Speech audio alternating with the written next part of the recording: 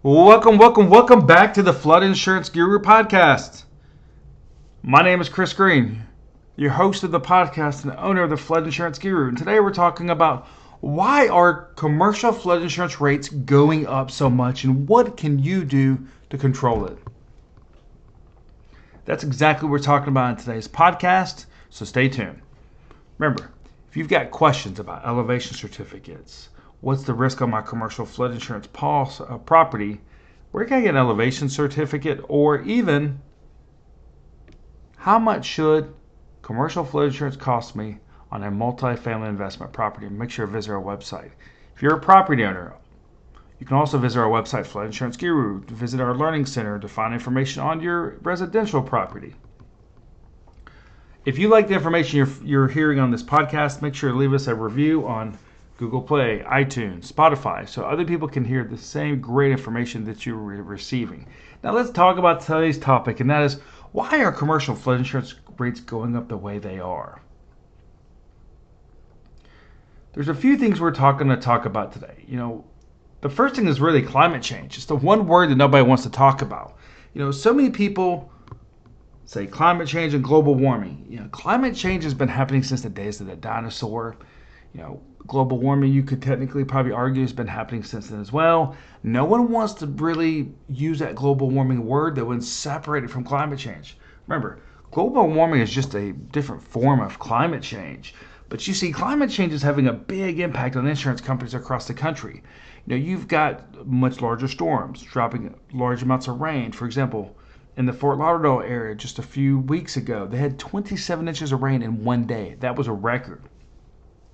You had Birmingham, Alabama a couple years ago who had 13 inches of rain in just a day. You had Waverly, Tennessee who had 17 inches of rain. You see, climate change is having a massive impact on flood insurance rates in general, about how people are looking at rating models and CAT models and things like that.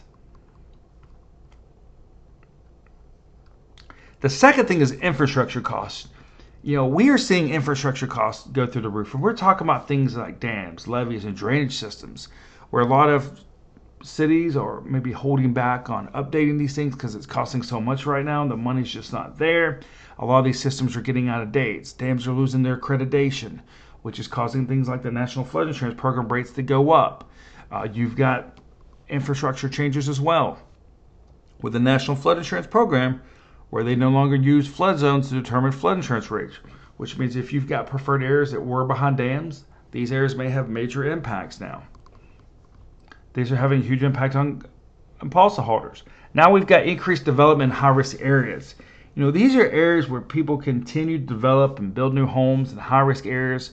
A lot of these coastal areas, a lot of areas along major rivers like the Mississippi River and the Missouri River that have continued to flood. And what happens is when these properties are destroyed, they're continued to be rebuilt, where usually the government steps in, provides a lot of funding for this, and we continue to have the same cycle over and over again. Then there's changes in insurance regulations. We're seeing a lot of this happen across states like Florida, California, and even other states where you've got a lot of things that are changing. We had things like the Bigger Water Flood Insurance Reform Act of 2012, the Homeowners Flood Insurance Affordability Act of 2014, which introduced reforms to the National Flood Insurance Program. These changes aim to improve the program's financial stability and accuracy in assessing risk. It had to be delayed. That's why Risk Rating 2.0 came in. So all these different regulations are having a big impact. You see, so local state regulations, while they do have a big impact on local insurance, they may not have as much of an impact on flood insurance because of the way things are done at the national level, unless we're talking about things like private flood insurance. For example, in the state of Kentucky, the way their Department of Insurance is set up is you've got taxes usually at the local level, a county level, and maybe a statewide level. Because of this, a lot of non-admitted private companies do not operate in the state of Kentucky because it has a major impact on profitability. So that's one example how insurance regulations are having that impact. So what can you do to really minimize these things on your pocket if you're a multifamily investor or just an investment property owner or looking at purchasing investment properties? Well, you want to evaluate your risk. And what we mean by this is not just check your risk now, but you want to consult with local authorities like a floodplain manager. You want to talk with people who have experience in the flood insurance industry and kind of help forecast some of these changes. What's your investment property profitability from an insurance standpoint going to look like year 2, year 3, year 4? What kind of major impact things could this have on your profitability per door? Then you also want to shop around. And we don't just mean shopping around, hey, I got flood insurance quote from this company and that company. Remember, if they're putting quotes in front of you that say National Flood Insurance Program, all these quotes should be the same. When it comes to private flood insurance, see if you can get at least 3 different private flood insurance options, because remember, not every private flood insurance option is the same. It depends how their reinsurance is set up. It depends how if they're a syndicate with Lloyd's and what syndicate is through. You want to look at all these when you're shopping around. You want to look at things like what's in the policy exclusions. If a claim happens, what's going to be covered, what's not going to be covered. Then you want to look at investing in mitigation measures here. We're talking about things like redirecting water, maybe installing flood vents into a property, wet proofing measures, dry proofing measures, things where you can keep water away from that investment property. Because remember, when water hits that investment property, whether you've got insurance or not, it's going to have a big financial impact on you. And you want to minimize that financial impact as much as you can. So these are just some things.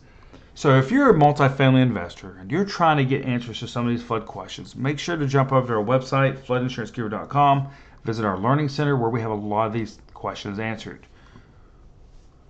My name is Chris Green, president and owner of the Flood Insurance Guru, and I want to say thank you for tuning in to today's podcast on why are commercial flood insurance rates increasing so much.